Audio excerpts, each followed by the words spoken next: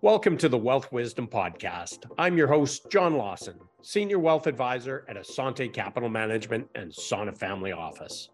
We're always looking for unique ways to educate our client families and be introduced to new clients. At Sana Family Office, we help business owners and affluent families navigate the complexities of wealth through a variety of wealth management and family enterprise oversight services. Today on the Wealth Wisdom Podcast, we have a fun session lined up with Kara Lawson of Kara Interiors, Inc. And yes, also my wife. Clients are constantly asking me about her business, both as a business owner and curious to learn what she actually does. I, of course, always say that she sits at home eating bonbons, but that earns me a smack and nobody believes me anyways. Kara has built a very successful, award-winning business that their services are highly sought after for both residential and commercial spaces. So I thought it made sense to take a two-pronged approach and quiz her on both being a business owner and an interior designer. Let's jump right to it. So without any further ado, we have Kara Lawson of Kara Interiors, Inc. As I said, we're going to do two prongs here, Kara. So first, I'd like you to talk a little bit about the business side of things for you, just to speak to our business owners, and then a little bit in the life of an interior designer. And I thought we'd maybe have a little bit of fun with that. So firstly, how many years have you had your company, Kara Interiors, Inc.? I've been doing this for 17 years, but I changed the name from Kara Designs to Kara Interiors probably 5 years in. Okay, and I've seen over those 17 years, I've seen your business explode. So why don't you tell us, what is it? What was the turning point or the catalyst for moving your business to that next level?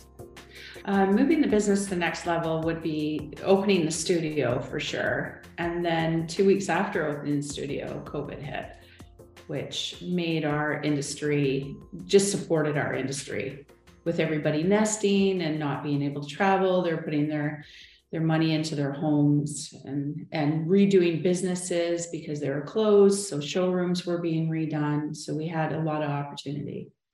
Yeah, it's I remember that time, but I remember just before that initial scare and pause, and it was, for lack of better words, holy crap, what did we just do? 100%. And going from, because we have a retail space, going from having a packed parking lot, which just is buzzing all the time, to nobody there. It was very scary.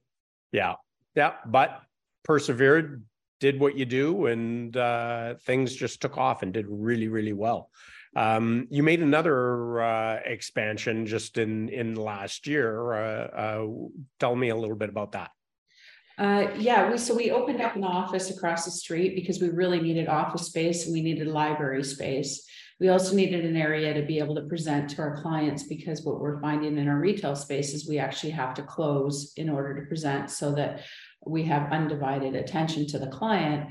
And the studio is a very busy place. We've got deliveries through the back door. We've got people walking in, and we really just needed that focus space. So that served the purpose. Yeah, it's a good problem to have, but it's amazing when you're in there, you can be quiet, but as soon as there's other people in there and they see a presentation going on, it's almost like people press their noses up against the window and want to see what's going on, and they're curious. Yeah, we pull them in that way. Yes, that's right. So the other question I had for you, and I know business owners relate to this, is what do you do to keep making the business better every day? I think that's a process. I think that's, you learn from your mistakes, because we always make mistakes. I don't want to make mistakes, but we do make mistakes. And hopefully it's not on the client's time, but just bettering that feedback from our contractors, from our clients, and knowing how to make that experience better for everybody. Yep. Yeah, totally understand that.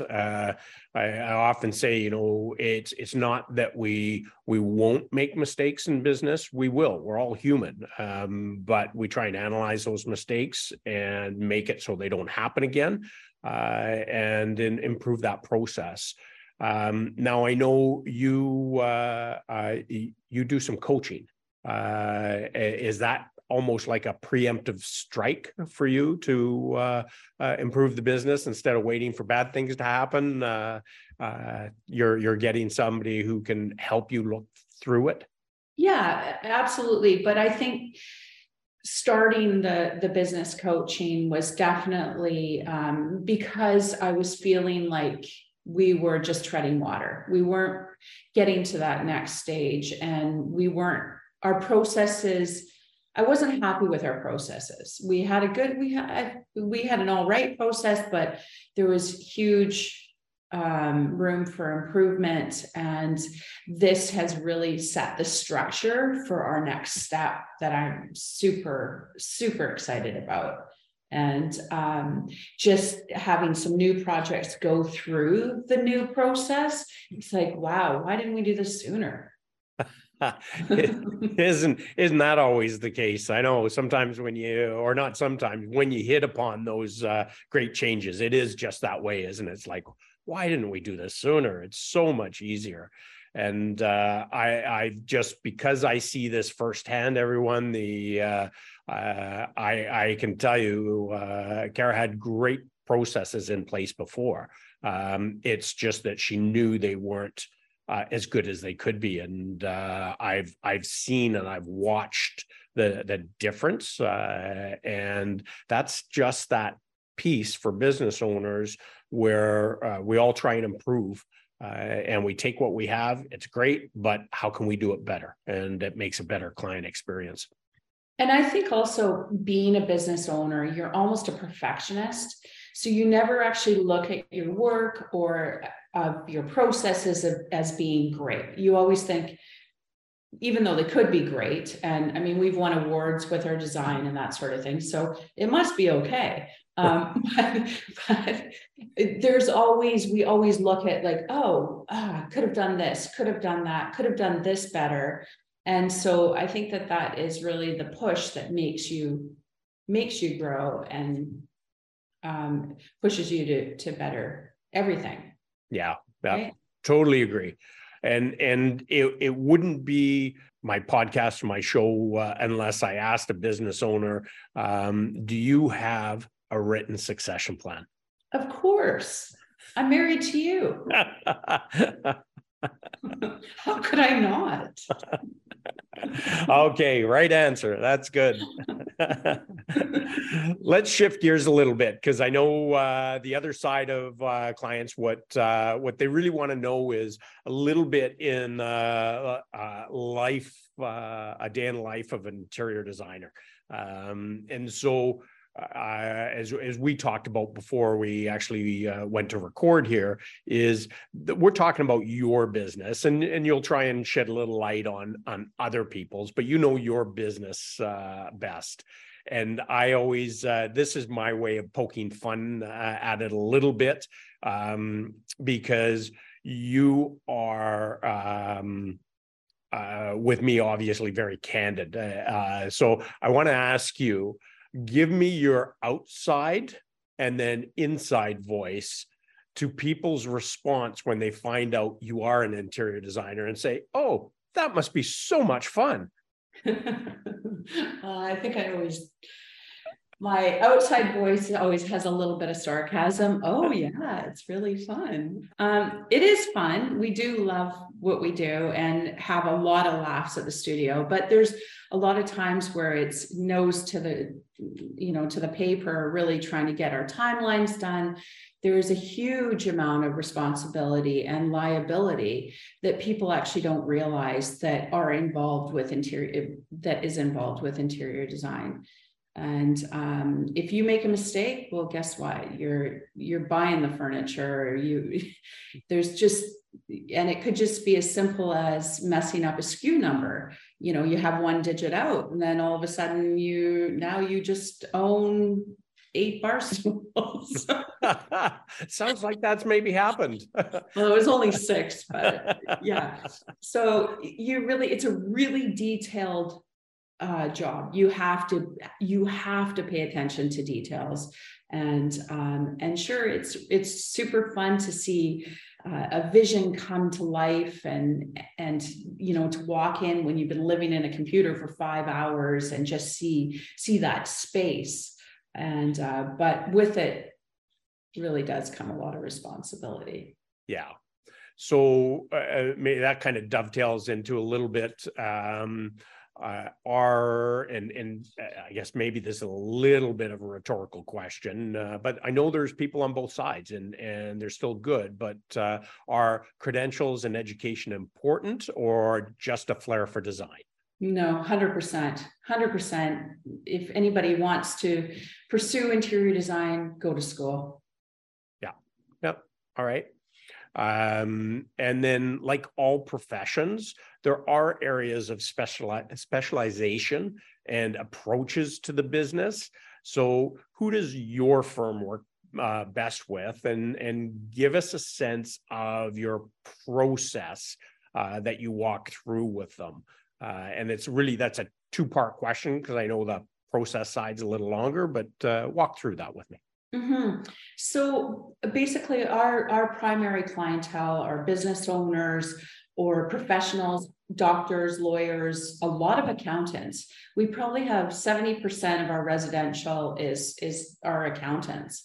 And I think how we fit in with that clientele is because we're very adamant about having a tight contract, a tight process, so that they can see everything. It's very transparent, and there's no unknown. Right. And then when you do have somebody come to you, what is it that you do to decide whether or not there's a good fit? Well, actually, so we've just recently changed our process on this, and it always had started with an initial phone call, just to kind of get a feel of the person and that sort of thing. We still have that process. Now we go on to the next step, which would be a Zoom meeting with me, and just to make sure that there's that connection there. Working with an interior designer, or the way that we work, it's almost like a mini marriage. So you have to be able to trust, and they have to be able to understand that, we are a professional, and all of our clients do rely on that we are a professional in our area as well. As so typically business owners know that there's different professionals for different areas, and they really, really rely on that. And so that, in a nutshell, that's really our process. And then from there, it goes on to, more design and that sort of thing.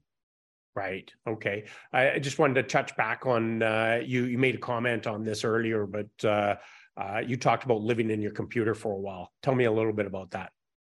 Yeah. So after we take measurements and do a base plan and that sort of thing, the creativity really starts to take place. And that's where, kind of going back on the ideal client for us, a good fit for us, they let us create. They're not trying to put us into a box, say, I want, we ask for a wish list, and we try to put all those wish lists in, coordinating with their lifestyle and that sort of thing. But our best designs are always when the client says, just do it. We trust you. And nothing is ever done without approval, without client approval, but just to be able to create, and then, just seeing that space come to place. And then we present to the client and tweak if we need to. Sometimes we just nail it, which is like, yes. Yeah.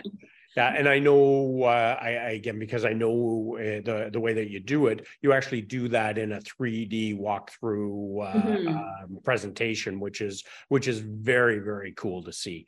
So That's I know also that you do what you're saying is you tend to push the client a little bit because they're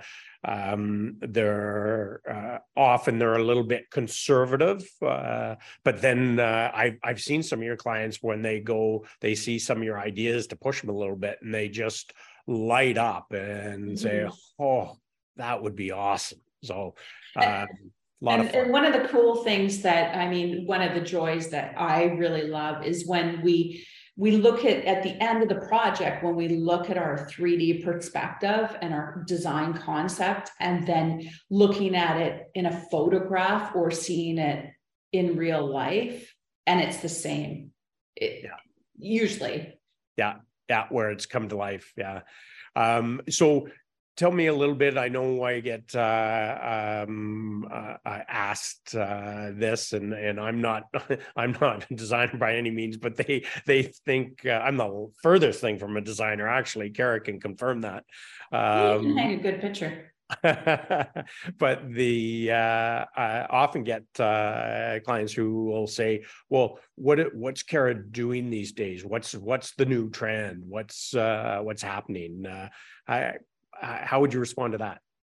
Yeah, we're definitely into clean lines still. We're still there. But one of the interesting things is warmer colors are coming back. So we've been kind of in the grays and blues for a long time. And now it's really going back to those warmer colors, which is kind of fun.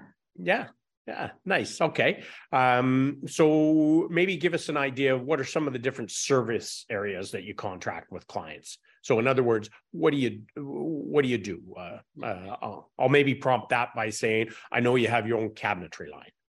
Oh, yes. Yeah, we have our own cabinetry line, custom cabinetry line. So we do offer that as an additional to the interior design, as well as we do cater to residential and commercial offices.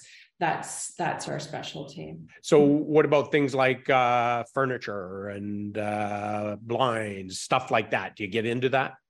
100%. So we do a lot of custom cabinetry. We've been importing from the States through a couple of lines that we're really pumped about. And then, yeah, drapery and window coverings and that sort of thing as a full package. So really we take the project from start to finish and offer our trade sources to, well, we're doing the purchasing, but we have trade sources for the client. And we have a lot of unique furniture too that isn't, you're not going to walk into your friend's house and see it. And that's a big thing for a lot of our clients is they don't want something that they can get, at HomeSense or something like that, where they're going to see all the time. They want that unique piece. Right. Absolutely. So what happens if somebody comes to you and you're not a good fit? Yeah, so that does happen, believe it or not. Yeah, so that's where we take the initial phone call and the Zoom meeting to find out more about them, research, if they're wanting to do it themselves.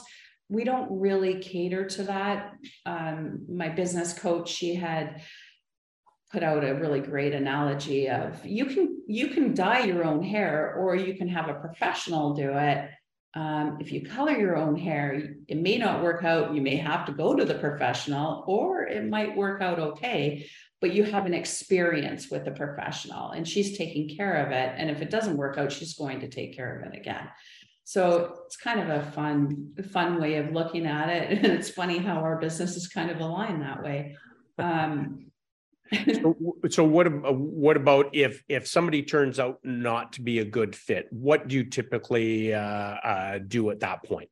Well, we do have a couple of people that we refer our clients to that like smaller, or people that come to us, they like smaller jobs and that sort of thing. And we know them and we know that they do good work. So we're really happy to refer off so that they're not left on their own. Or we'll recommend going to the Interior Designers of Canada Association and just search in their area of where they live so that they can find somebody local, which has the accreditations needed.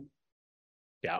Okay, perfect. And then just as an interior designer, what's kind of your most gratifying moments? I think you touched on it a little earlier, but probably the biggest reward, way more than monetary, because I don't do this because of monetary. I want to be paid, but the biggest reward and gratifying moment is when a client walks into their space and they're like, I love this. And it doesn't even stop there. Often they'll reach back out and they'll say, even in a week or month or year, we love our space. We've got so many clients where we've finished, with the accessories and that sort of thing. And we're like 7 years later and they have not moved any of their accessories. that I know that's your dream client, because you came into the office the other day and you looked, who put that plant there? And that's an ugly pot. I've got to get you a new pot. Can you give me a budget for a new pot? So you did touch on this a little bit, but if somebody is looking for an interior designer, what is that organization that they go to? And also, if they want to contact you directly, how do they do that? So the association is Interior Designers of Canada, and I'm sorry, I don't have the website off the top of my head, but you could just Google that and it would come up. And for us, we're Cara Interiors Inc. You can call us at 604-385-4011, or our website is carainteriors.com. Outstanding. Well, thanks so much for doing this. I know, as I said off the top, clients are always asking me for updates about what you're doing, how you're doing. They're curious about your business. So I finally got bullied into doing a podcast on this by my clients. I might say Cara was probably a little reticent to do it, but thanks so much for being a sport. And hopefully by the time I get home, we're all set for dinner. No. Sure. A big thank you again to my wife, Cara, for being the guest here on Wealth Wisdom Podcast and sharing her story. So there you go, everyone who wanted to hear from her. And if you want to reach out to Cara, you can email her at info@carainteriors.com or go to her website at carainteriors.com. Ultimately, as you know, our goal is to educate and engage you, our audience. If you have any topics that you would like us to dive deeper into, please let us know. If you could take a few minutes to post a review, it would be much appreciated.